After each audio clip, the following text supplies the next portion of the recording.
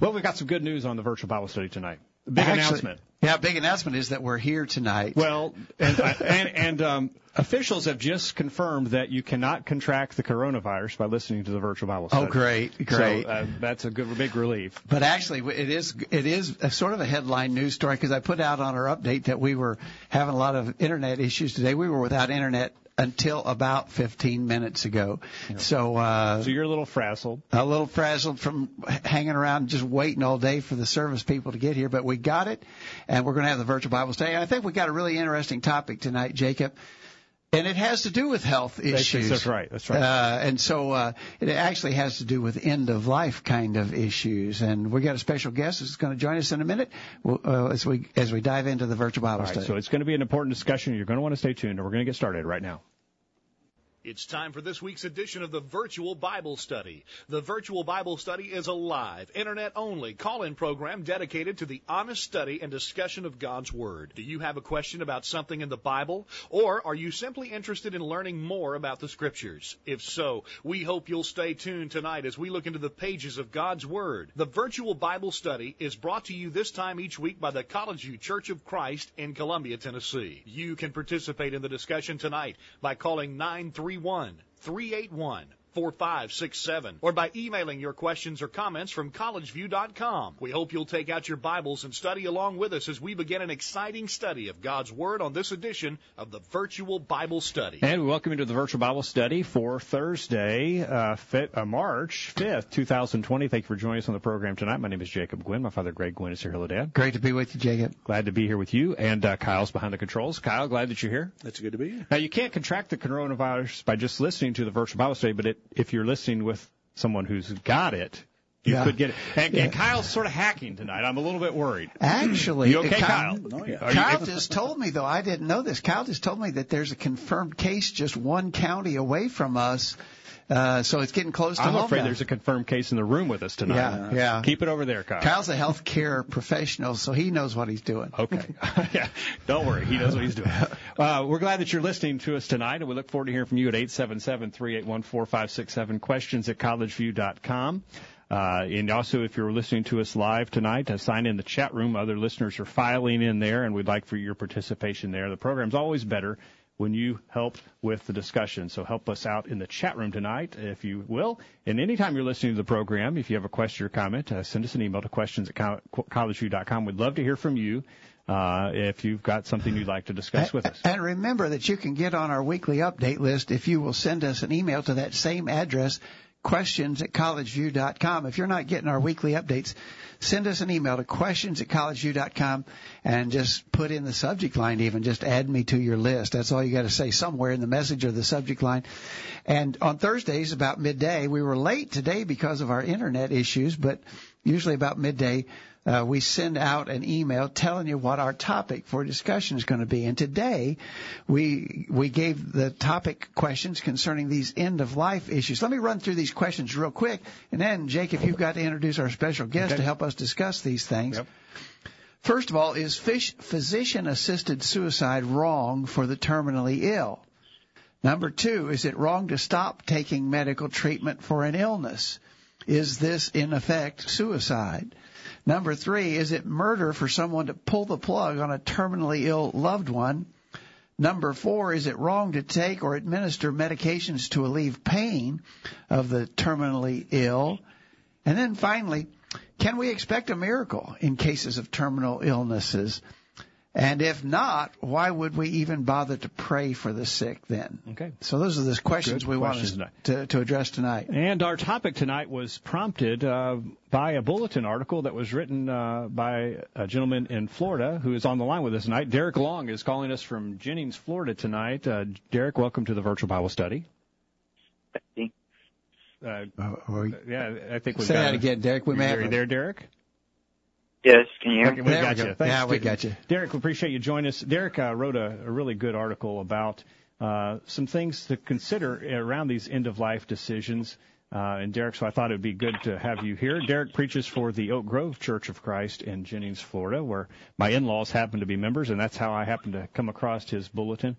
So, Derek, I appreciate you joining us on the program tonight.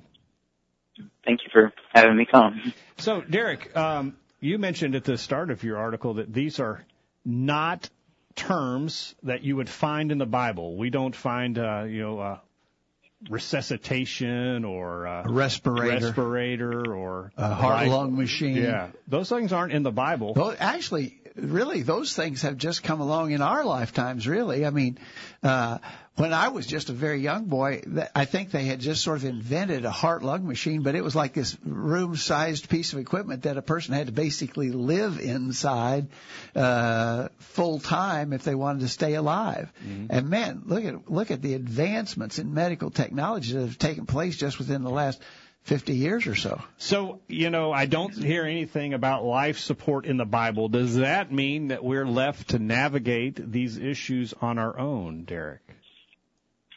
Well, I think there's a lot of Bible topics, like things we face in life that the Bible doesn't necessarily just say something directly about. But God says, like, He's given us all things that pertain to life and godliness, like 2 Peter 1 and verse 3.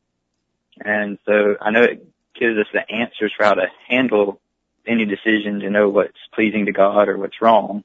Now, we have liberty in some areas, but we can know what God expects of us. That's good. I think that's exactly right, Derek. I mean, there's all kind of things in our lives that they didn't have in Bible times. I mean, they didn't have automobiles. They didn't have telephones. They didn't have internet. They didn't have TV or radio.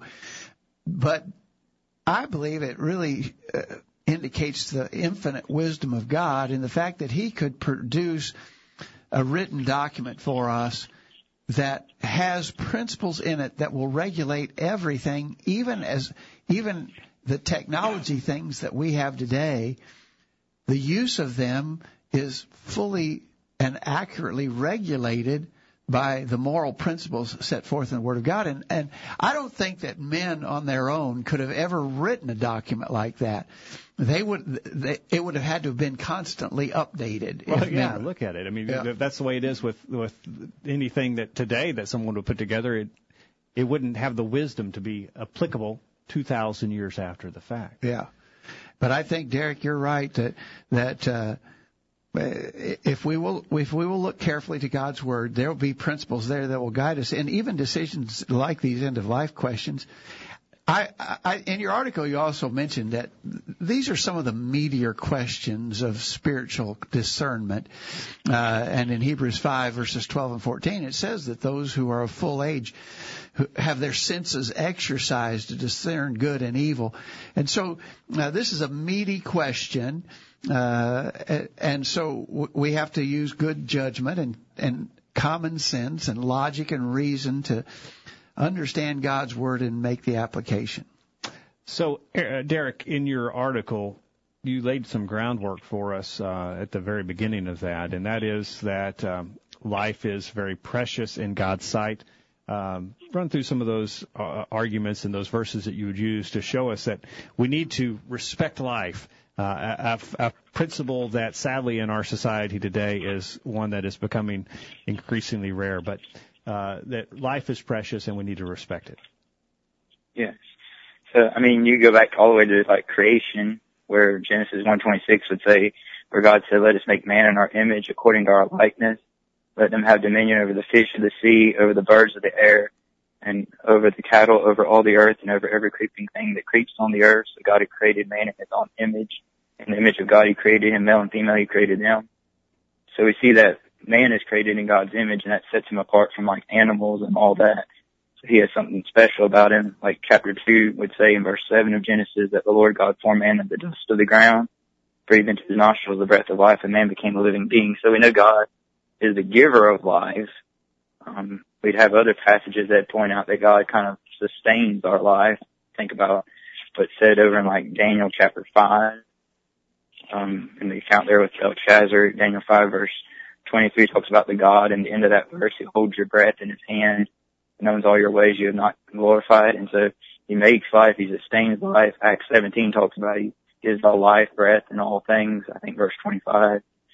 So that makes man's life valuable and important, and God makes laws against like mankind taking someone else's life. I think about Genesis chapter 9, verse 6, whoever sheds man's blood, by man his blood shall be shed. And you shall not murder in the Old Testament. In the New Testament, things like murder is a work of the flesh, and those who practice such will not inherit the kingdom of God, Galatians 5:19-21.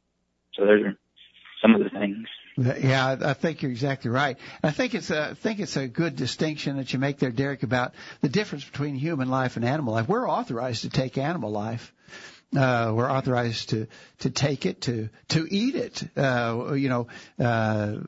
But even under the Old Testament system, they were to take animal life and offer it as sacrifice. But there was a specific condemnation of God hated when the pagans made human sacrifice. And so there was a distinction between animal life and human life.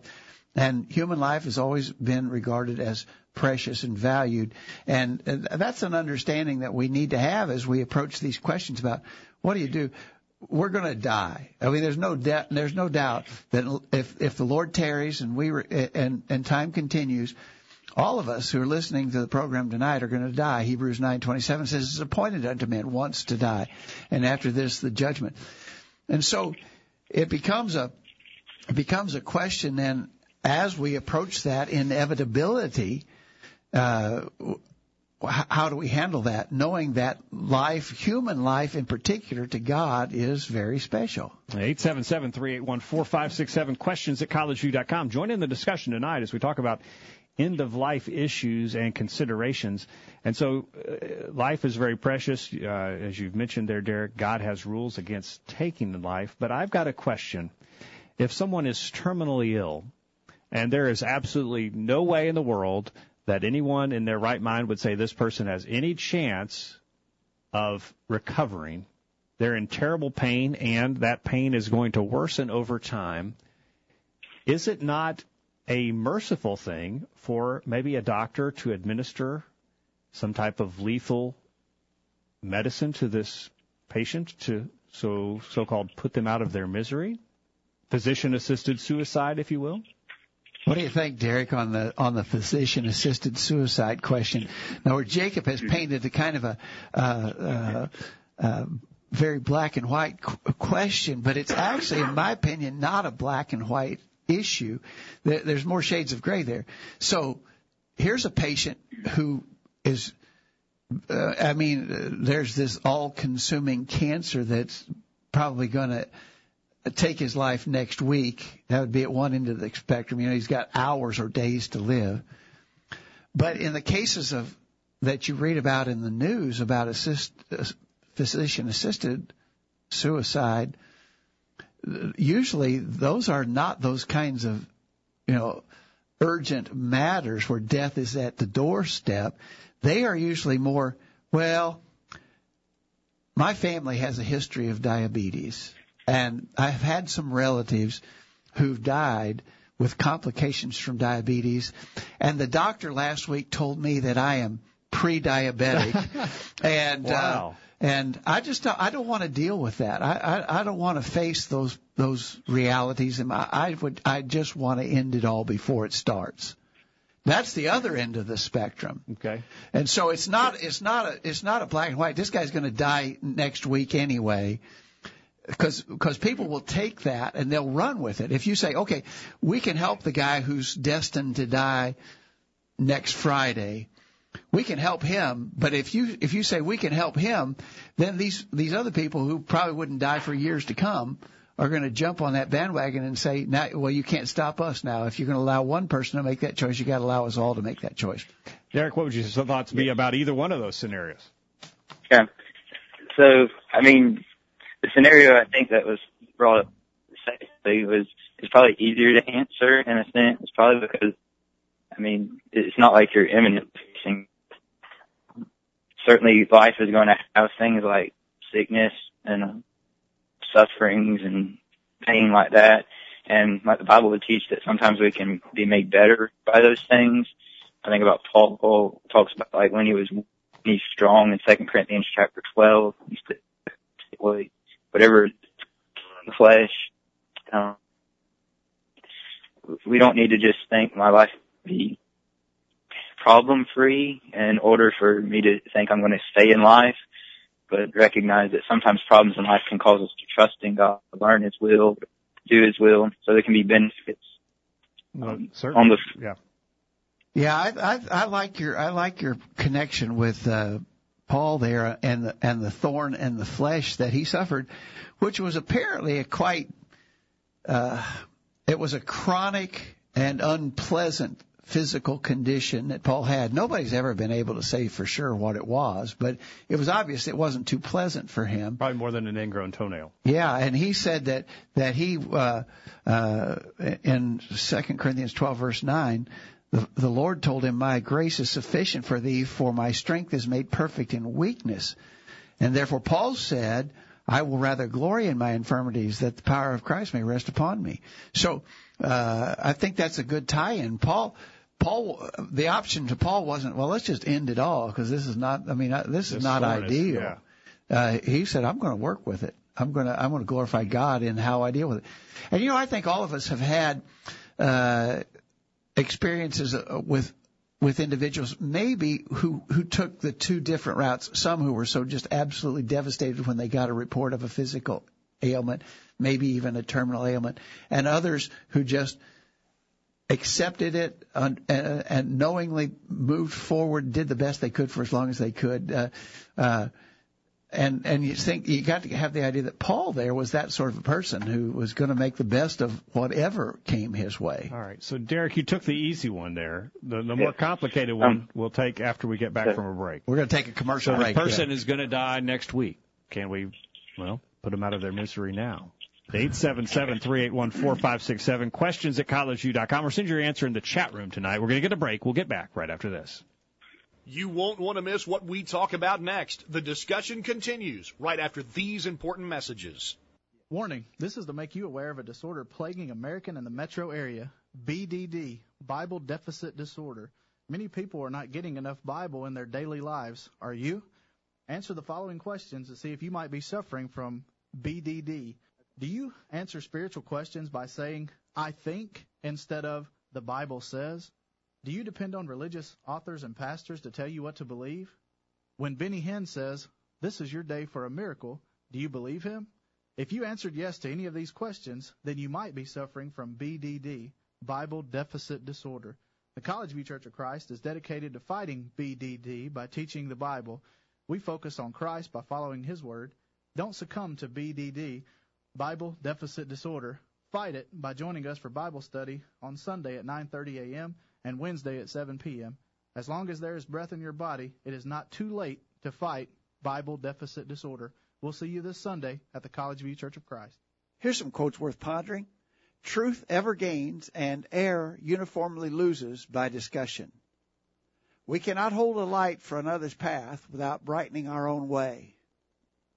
A little philosophy inclines men's minds to atheism, but depth in philosophy brings men's minds to religion. He who hates punishes only himself. A poor listener seldom hears a good sermon. Attitudes are nothing more than habits of thought, and habits can be acquired. Man, wish I'd said that.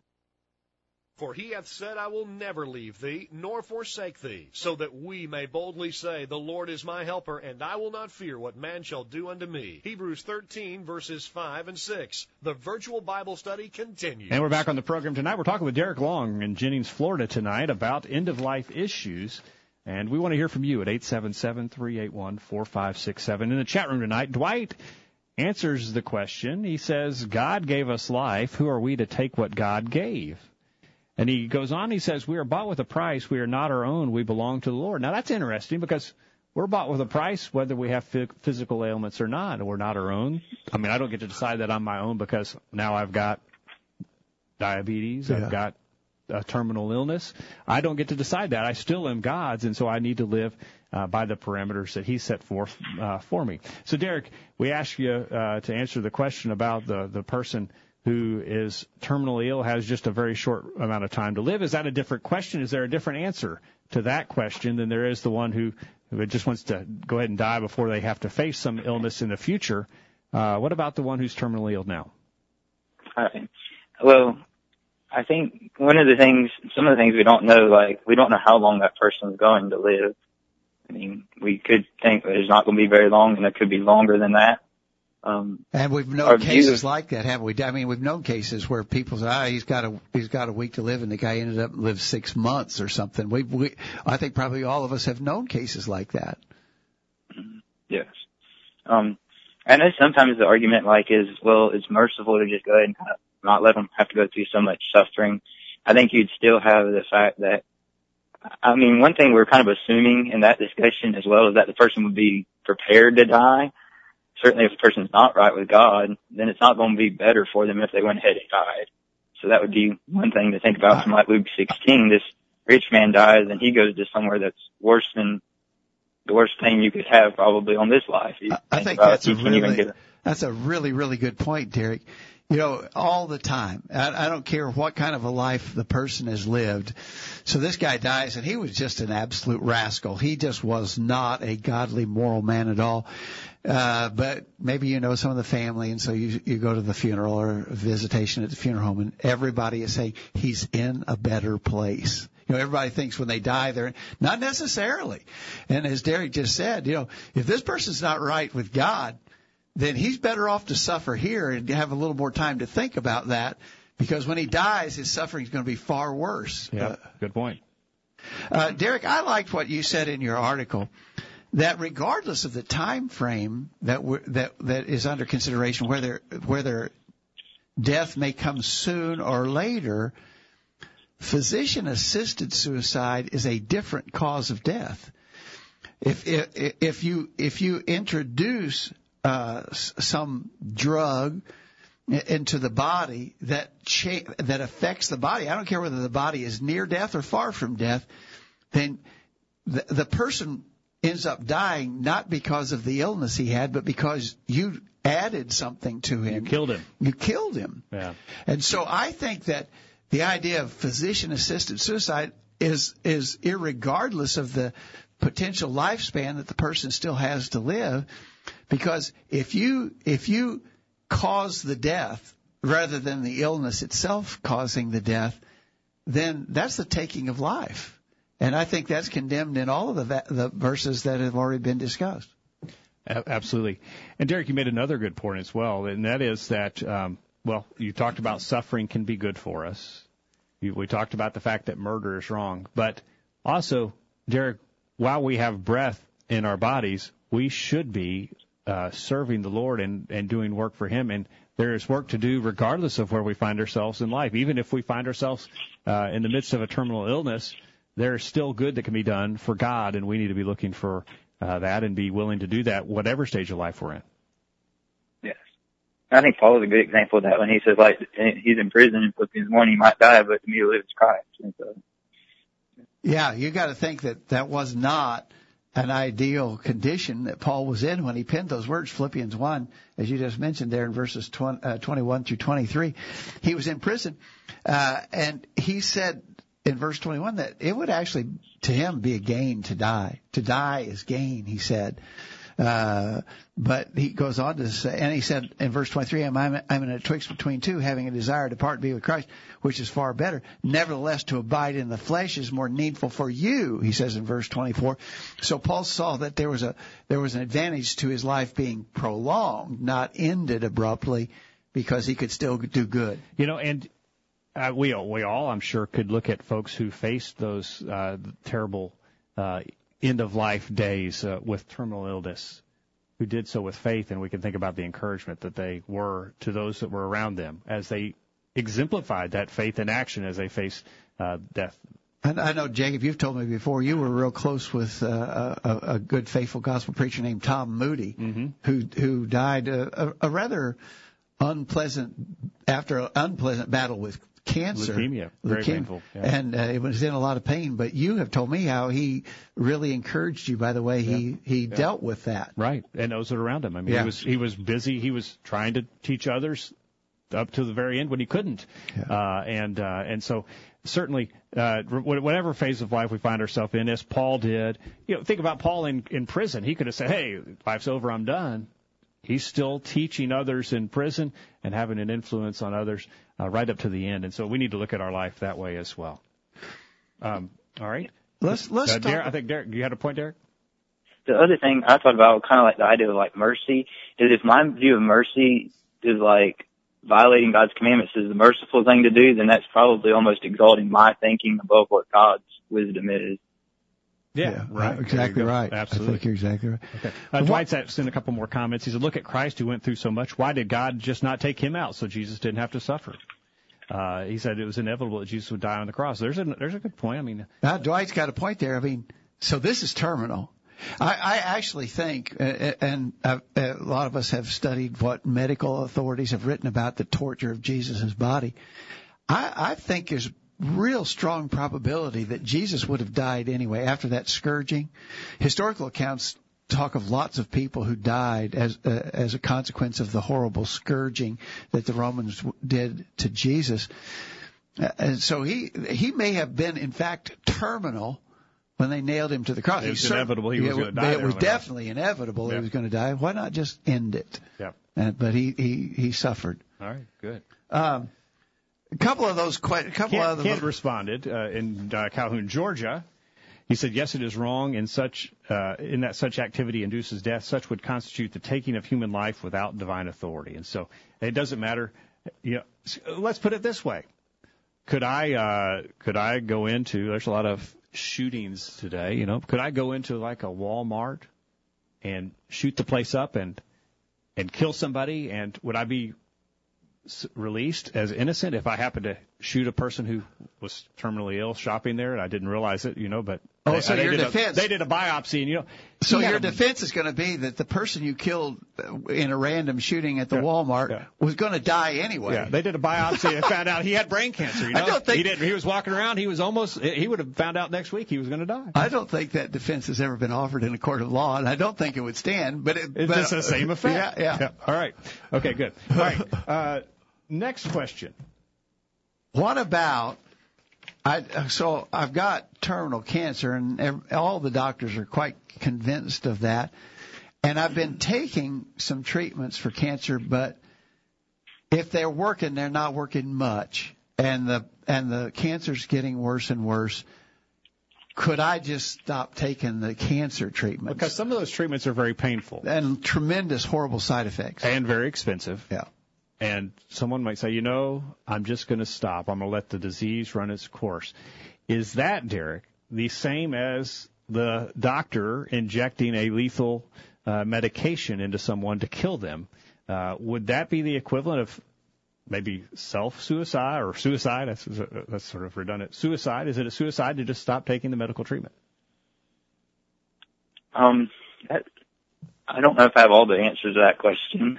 Okay. But I think some of the things that I think about is like, if the treatment's not producing any good results and it's just causing harm, then if I stop the treatment, then I'm just maybe just going to allow myself to have as long of a natural life as I could have and just let the disease run its course. I don't think that's exactly suicide, like the distinction we talked about earlier. I'm not putting something in me that's causing me to die or something like that. It's the disease that's causing my death. So I think there's a difference between that and suicide. I agree. I think that's a good distinction you make there, and you bring that out in your article real well. By the way, Jacob, we're making lots of reference to this great article that Derek wrote, and if anybody wants a hard copy of that, if they'll just send us an email to questions@collegeview.com, we'll send you a copy of this article, and it's making a lot of the same points that we're discussing tonight. But if you'd like to get a hard copy of that, just send us an email, and we'll get it to you. All right. Kent in Calhoun, Georgia, said, such depends. Is the illness terminal? If an illness is terminal, ceasing to take medication would only be allowing nature to take its course. If such an illness is not within itself terminal, one could contribute to an illness becoming terminal by refusing medical care. In that type of situation, and permitting one's illness to purposely grow into a terminal condition when death could be prevented, such seems to be based upon a suicidal mentality. Yeah. So Kent's response there, Kent's in Georgia, and his response to us by email, I think is probably where we have to leave it. It's going to have to be determined in a case-by-case kind of situation. And judgments have to be made, and when we have to make judgments and we're trying to make them in harmony with God's will, I think the principle that James stated in James chapter 1, verse 5, if any of you lack wisdom, let him ask of God that giveth to all men liberally and upbraideth not, and it shall be given him. Some of these, we need wisdom in making these kind of decisions. And so I could see both cases, just as Kent said in his email. If it really is terminal, then just stopping the meds and letting the disease take its course is just nature, the natural thing happening. But on the other hand, if I stop taking medications when under the motivation that I really want to die anyway, and maybe I'm causing death that I could have prevented, that's another question altogether. So I think it's going to have to be judged on a case-by-case. Mohan in Chicago says, I believe it is okay in circumstances to stop taking medication prescribed if it provides side effects that affect the life and if cost is an issue. He says, for example, medications that lower cholesterol or sugar. So he says, well, maybe that even in something like that, there could be some side effects that are counterproductive, and maybe you decide that it's better to deal with the other than it is to deal with the side effects. So it's maybe a difficult issue. But I do think a person knows his own heart, and a person knows whether he's really doing it because he wants to commit suicide effectively, or in effect wants to commit suicide, or whether he just sees it as a decision that he thinks is best because it's not really beneficial in the long term. Some of those medications, you hear the advertisements, and they go on for they go longer than the advertisement itself, telling you all the side effects you get. When I hear some of those, I say, I want some of that stuff. You could have a kidney fall out, and your brains could rot, and all this stuff. Well, I think I'm okay. I'm not feeling as bad as I thought. We haven't gotten. You're a medical person. Any insights on any of this that we've been talking about? Which I think all Christians would know, if they had.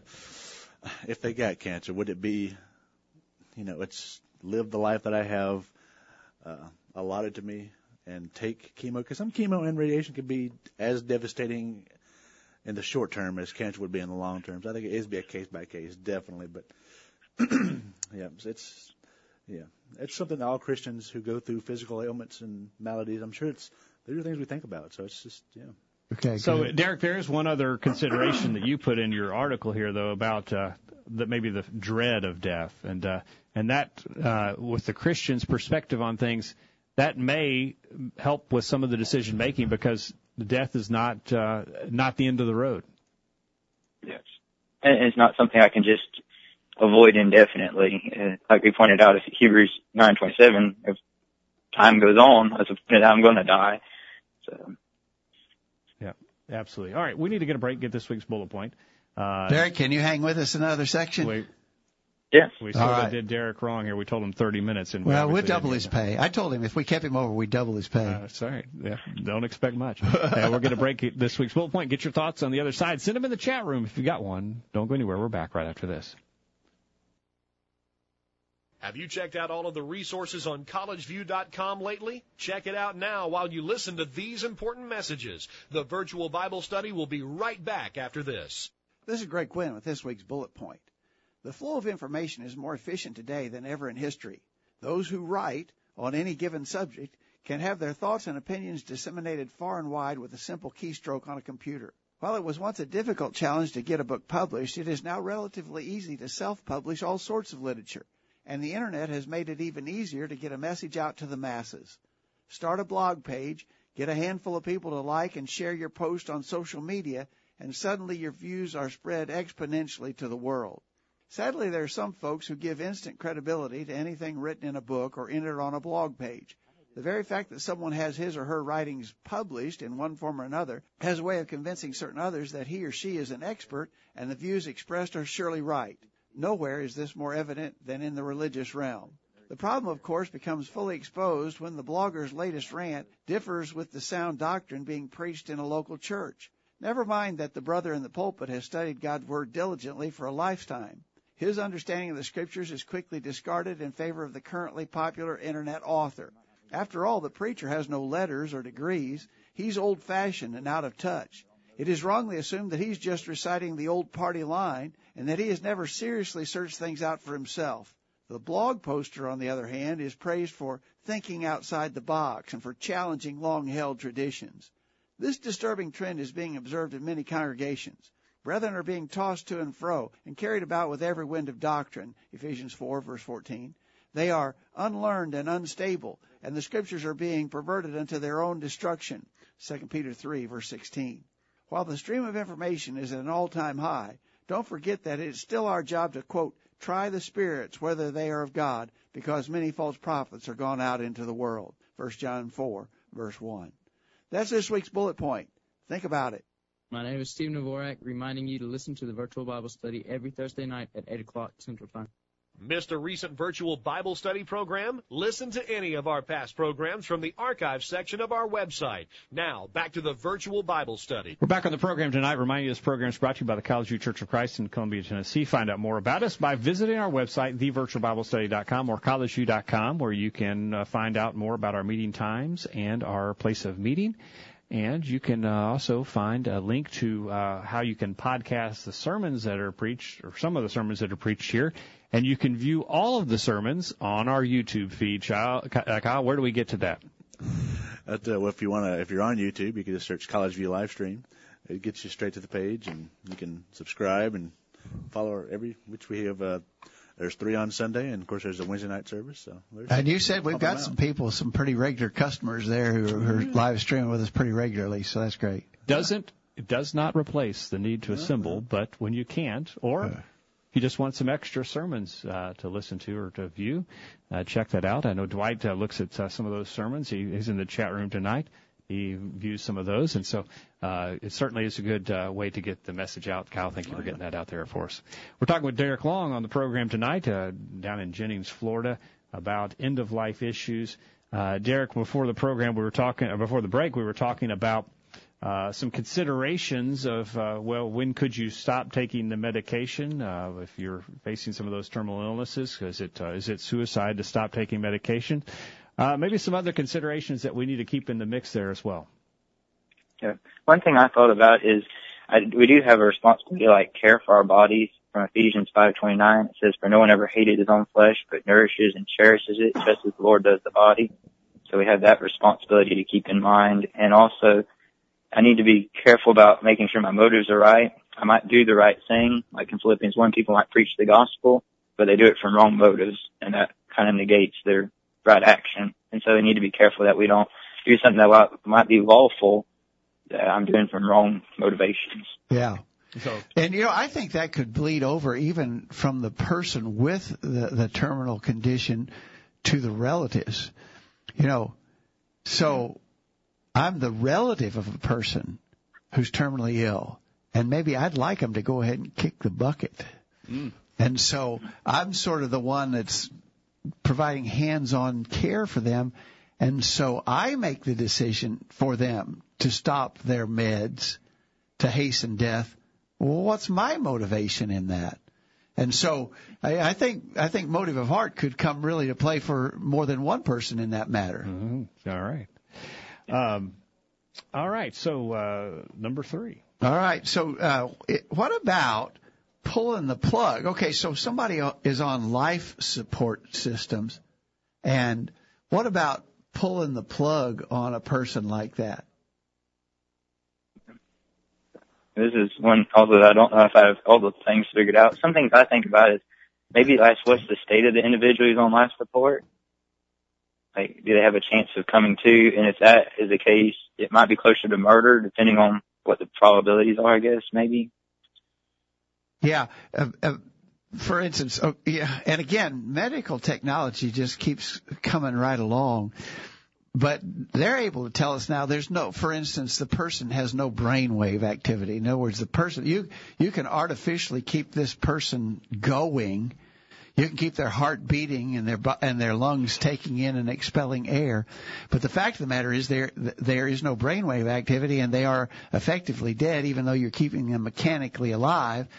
So again, this is the kind of question that you've got to take all the information to make an informed decision along those lines. And I think to some extent, we are have to trust the information being supplied to us by the medical authorities. So this person's on life support, but there's a good chance that they're going to be able to get well and get off of those life supports. We've known plenty of people who've done that. On the other hand, they say, this person is actually really dead already. We're just keeping them alive artificially. In that sort of case, then, the decision may be for the medical professionals to stop that artificial sustaining of life. But again, I would think that is a case by case based upon, again, praying for wisdom to make the best decision and trusting the advice of medical authorities. Let's go to the phones now and welcome Wade to the program. Wade, welcome to the Virtual Bible Study. Dwight. Oh, it is Dwight. Oh, Dwight. Hey, Dwight, how is it cold in Iowa tonight, I imagine? Can you hear us, Dwight? Oh, I think we've got some problems with our connection here. Dwight, are you there? Well, I think we can hear Dwight. We can hear Dwight. Dwight can't hear us. Yeah. Well, nice music there. Yeah. Well, Dwight, are you there? Oh, Dwight. Let's see. Let's keep going with Derek. I'll work on Dwight here. Oh, okay. All right.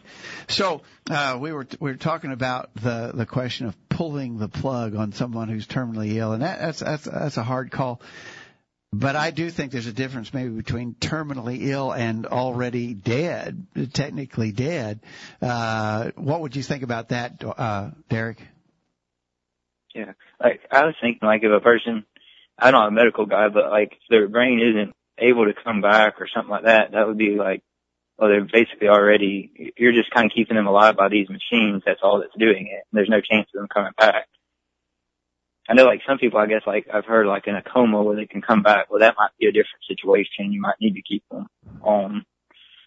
Yeah. You said, there's going to be some medical professional advice you're probably going to have to listen to know what to think. We got an email from one of our listeners in Georgia who said the case being that actively inducing death would be murder, and pulling a plug on a terminally ill individual would be murder.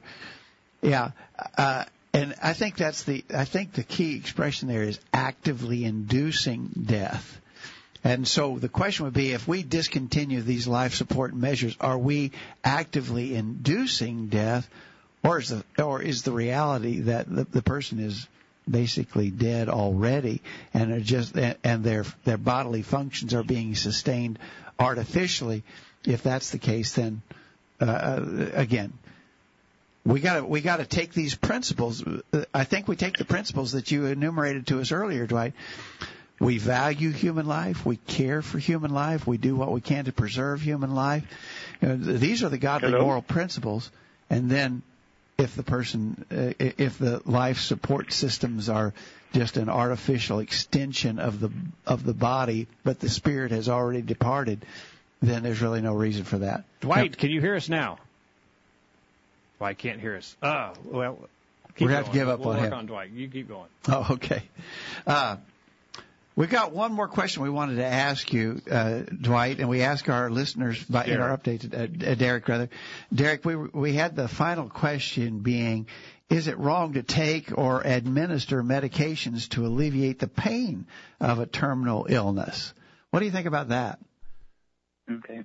Some of my thoughts are, you could start back with saying, the Bible endorses medical profession. So this would say, those who are well don't have need of physician, but those who are sick. And I know he's talking there probably in its context some about people who are spiritually sick, but the only reason that could be a true illustration is it has to be true in the physical realm as well. Right. 1 Timothy chapter 5 looks like something as medicine when he talks about take a little wine for your stomach's sake. There's obviously some authorization for medicine in that passage. I think you're exactly right there on 1 Timothy 5:23. Paul told Timothy, drink no longer water, but use a little wine for thy stomach's sake and thine oft infirmities. I think that the medicinal use of wine there is authority for the use of other medicines that may be beneficial. we think that verse obviously has been misused a lot of times to try and justify social drinking, which is not under consideration in that text at all. That passage doesn't have anything to do with authorizing social drinking, but I think it does, as you say, Derek, have some basis for our consideration in regards to taking medications that may help the body.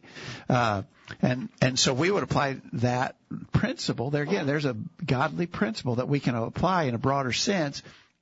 So if there are beneficial medications that might help a person in dealing with an illness, then I believe there's authority to use those. Yes. I think kind of. Go ahead. Sorry. Kent. So I think kind of like generic authority, we can say yes. Kent says that just as long as medication is used to alleviate suffering of those who are terminally ill and does not actively induce death, such is not wrong. I agree with that. Okay. There's a what is it in Proverbs chapter 31 where it talks about wine being for those who are perishing. So in the Old Testament, the principle was that certainly someone is terminally ill, that the application of alcohol to lessen their pain would be permissible. In Proverbs 31, is not for kings, O Lemuel, not for kings to drink wine, nor for princes strong drink, lest they drink and forget the law and pervert the judgment of any of the afflicted. Well, there's a principle there that's not just constricted to the Old Testament. You drink and you forget the law. It affects your judgment. It affects your judgment. But here's the thing. Give strong drink to him that is ready to perish, and wine unto those that be of heavy hearts. Let him drink and forget his poverty and remember his misery no more. So the one who's ready to die, medication in the Old Testament was certainly permissible. Yeah, so I think that principle probably applies. So we've kept Derek too long, but Derek, I think you've done great work on this article.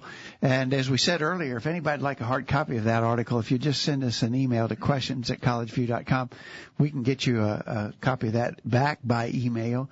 And you'd be this is the kind of thing that you'd probably like to file away in your file cabinet. Certainly is good. For future reference. Derek, you've done great work there, and we appreciate you joining us on the Virtual Bible Study tonight.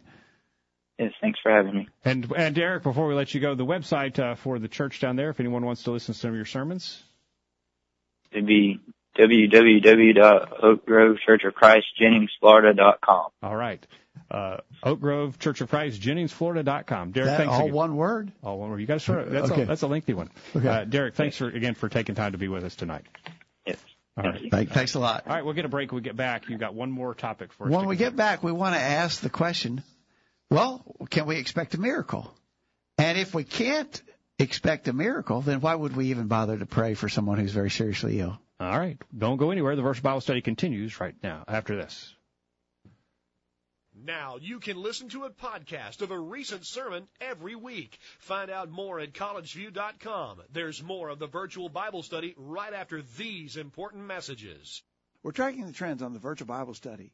In 2017, more than half of Bible readers used the Internet, 55%, or a smartphone, 55%, to access biblical text. That was a significant increase from 2011, when the numbers were 37% for the Internet and 18% for smartphones, respectively. That information is via the Barna Group. The Word of God says in Psalm 119, verse 97, "Oh, how I love thy law. It is my meditation all the day." My name is Stephen Dvorak, reminding you to listen to the Virtual Bible Study every Thursday night at 8 o'clock Central Time. Broadcasting around the world with truths that are out of this world. The Virtual Bible Study. Take it away, guys. And we're back on the program tonight. We welcome your comments. We still have time for them. 877-381-4567. Questions at collegeview.com. And we'll try and get you on the air tonight. We're trying to get Dwight on here now. But you've got some more questions there for us. All right. The final question we had, and this was a little add-on to the things that Derek wrote in his excellent article. But I asked the question, could we expect a miracle? So I've got a family member with an agreed by all medical authorities terminal illness, no hope, and death is imminent. But I'm going to pray that God will miraculously heal this person. Maybe it's in Norma's brain tumor that's growing exponentially day by day, could I expect a miracle? And I believe we have to be ready to answer no. There aren't any miracles taking place in the world today. We believe that the age of miracles ended. As Kent mentioned in his email to us from Georgia, miracles existed in the first century to confirm truth, Mark 16:17 through 20. And he says there were obviously those in the first century who received medical benefits from such miracles, but that wasn't even then the design of the miracles. The miracles were to confirm the truth being preached in the first century. That was just one sort of miracles. There were other kinds of miracles that were being performed, but they were all for the purpose of revealing and confirming God's truth.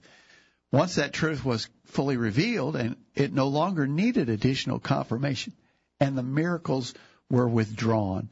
1 Corinthians 13, verses 8 through 13, teaches us that miracles would end when the full and final revelation of God was made known to mankind. We believe that it has been made known, and therefore miracles have ended. So we're not hoping for a miracle.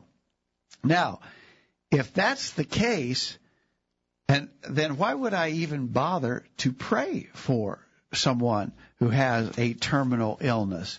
And I think that that's a reasonable question, but the answer to it is, first of all, pray because we're praying to God, a God who asks us to pray for Him, and a God who has promised to answer prayers. 1 Peter 3:12, the eyes of the Lord are over the righteous, His ears are open unto their prayers. But the face of the Lord is against them that do evil. James 5, verse 16 says, the effectual fervent prayer of a righteous man availeth much. So we're encouraged to pray. God wants to hear from us. God does answer prayers. And while there may not be a miracle that occurs, we know that God can work in many ways, even through His providence, to bring to pass things that are beneficial for His people. In James chapter 5, I just referenced the effectual fervent prayer of a righteous man availeth much. And it goes on to talk about a situation in the Old Testament in which someone prayed and God answered the prayer in an amazing way, but a non-miraculous way. In James 5, verse 17, Elijah was a man of subject to like passions as we are, and he prayed earnestly that it might not rain. And it rained not on the earth by the space of 3 years and 6 months. And he prayed again, and the heaven gave rain, and the earth brought forth her fruit. Well, there wasn't anything miraculous. And droughts happen, droughts end. But through prayer, God could get God to providentially provoke a drought and end a drought. And so that's used as an example of the fact that prayer is effective to bring about God's providential blessings to us. And I would say there's an advantage to praying for the sick. Now, if this person is terminally ill and well past the point that the body in its natural healing processes, or the doctors with the medicines that they might administer, it's well past that point, then we're not expecting a miracle. But short of that, we know that God's providence can be effective, and maybe the body does begin to heal itself. Maybe the medications that the doctors are administering begin to take hold. And so there's an advantage to prayer, even though we're not expecting a miracle. All right, yeah, and so someone getting better isn't necessarily a miracle. Maybe somebody's cancer being cured isn't necessarily a miracle. And so God doesn't have to work a miracle to heal someone. You know, this is often thrown up to us when we say that we believe that miracles have ended. People often throw it, well, my second cousin 3 times removed had a terminal brain tumor. The doctor said there was nothing to be done. No hope at all. And he got well. Now, how do you account for that? Well, I can't account for it. I don't have to account for that. But here's one. The doctors aren't God. Doctors don't always know. That's right. And the body has amazing healing capacities that even the best doctors don't fully understand. And the medicines being administered may have done something that they weren't even designed to do, that the doctors didn't know that they would do. There's all kinds of answers, but it's not a miracle. Because if it was a miracle, it would happen instantaneously. In the New Testament, when we read about Jesus healing people, it was instantaneous. People who had never walked before. For instance, Peter and John healed the lame man who laid at the beautiful gate of the temple, and he jumped to his feet and went into the temple with them, leaping and rejoicing, and instantaneous. And so there may be ways in which there's something takes place naturally, but it won't be a miracle. I think we got Dwight back. Yeah. No, don't Dwight. Okay. So God can help people get over their illnesses without having to work a miracle to do it. And so we can pray that God would help others or help us to get over illnesses. But you mentioned that idea of, the illness is just running its course here and not changing. Sometimes it's a hard one, but we need to accept God's answer on our prayers. Paul prayed that he would be healed of his thorn in the flesh. And God said no. Yeah. And Paul accepted that answer. And maybe the time comes we accept, this is the way it's going to go, and I need to deal with it the way that God wants me to deal with it. Exactly right. All right. Exactly right. Kent in Chicago, Georgia says no miracles exist. I got the first part of that, but he mentions at the end of that, he said the purpose for praying on behalf of those who are sick is to petition God in His providence, which would be in accordance with His will, for those individuals to be restored to health. And that's the difference. There's difference between God's miraculous work, which He has ceased in the world today, and God's providential work, which still continues in the world today. God's active, and God cares for His people. And I think that there's great comfort in that verse from 1 Peter 3:12. The eyes of the Lord are over the righteous. I mean, He sees us. He knows us. He knows what's going on with us. He knows our needs. And His ears are open to their prayers. Well, I don't know how you say that in any more comforting or promising way. There's certainly advantages to putting our petitions before God. Mohan disagrees up in Chicago. He says God certainly can do miracles. However, some false prophets somehow persuade people they have healing abilities today. Well, God could do miracles. We're not saying God can't do miracles. We say that God has limited Himself, and He has ceased working miracles per verses like 1 Corinthians chapter 13. Yeah, and a miracle is the obvious cessation of natural processes, natural law. And so, again, this what our difference with what Mohan is saying there, it may be a little bit involved with the definition of miracle. Semantics. Because a miracle is when natural law is suspended. Jesus walked on water. Jesus instantaneously changed water into wine. These are things that don't happen by nature. Paralytic individuals who've never walked before and could immediately jump up and walk around without any without signs. Therapy. Yeah. If a person who had been paralyzed for a long time, or maybe never from birth knew how to walk, if they were healed of that, they'd have to go through months and maybe years of therapy to regain the walking capability.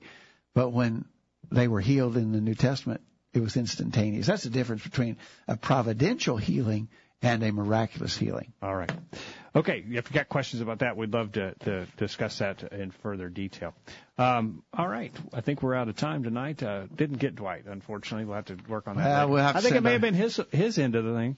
He says he's still having... Now he says his phone's messing up. Ours was messing up. Now I'm not sure. It may have been his from the start because I could hear him, yeah, but he couldn't hear me. But I didn't know. Maybe. We'll see. Okay, Dwight. Apologies, Dwight. Appreciate you listening out there in cold Iowa. Yeah, maybe that's the problem. The phone's frozen. Maybe, yeah. That juice running through the wires froze up. Kyle, any comments from you tonight? Oh, wait. Now we can hear you. Well, as Christians or as non-Christians, death will come for us all, of course. So, but I think these are good topics. I think we need to be ready no matter what our fate, no matter what. We need to make sure that we're obeying what the Bible tells us to. So, yeah. I got a couple of comments in the YouTube chat window that I didn't see. Apologies to Angela. She says years ago there weren't medicines to help prolong people's lives. It wasn't suicide because they couldn't do anything about it. It wasn't suicide simply because they couldn't do anything about it. She said, I think would be a little careful with that view simply because the doctors say about babies and abortions. You know, I think, and I thought this earlier, Angela, you know, when talking about physician-assisted suicide, you open that door and they're going to want to end the life of maybe a baby who they can tell by ultrasound has a birth defect, maybe Down syndrome or something. You open that doctor-assisted suicide line, and Katie, bar the door. Mm-hmm. All right. Thank you for that comment, Angela. Thanks, Kyle, for being here tonight. Mm-hmm. Thanks, Dad, for your time. Thanks, Jacob. And thanks to Derek Long as well. Very much thanks to Derek. And again, if you'd like a copy of his really good article on end-of-life issues, send me an email to questions@collegeview.com. We'll get it in the mail to you. We hope you benefited from our study and discussion of God's Word tonight. Not next week, 2 weeks from tonight. That's right. 2 weeks from tonight. I've got to make sure we got to verify that, but we're planning having a discussion with Lutheran pastor Chuck Westra from the Lutheran Church here in Columbia. Talk about baptism. Yeah. And so we'll look forward to that. You'll be making plans for that. We'll verify that and get word for you next week on that. Hope you benefited from our study and discussion of God's Word. Hope you make plans to be back here this time next week for another edition of the Virtual Bible Study. In the meantime, we encourage you to put God first in your life, study His inspired Word, the Bible, and live by it every day. You'll never regret it.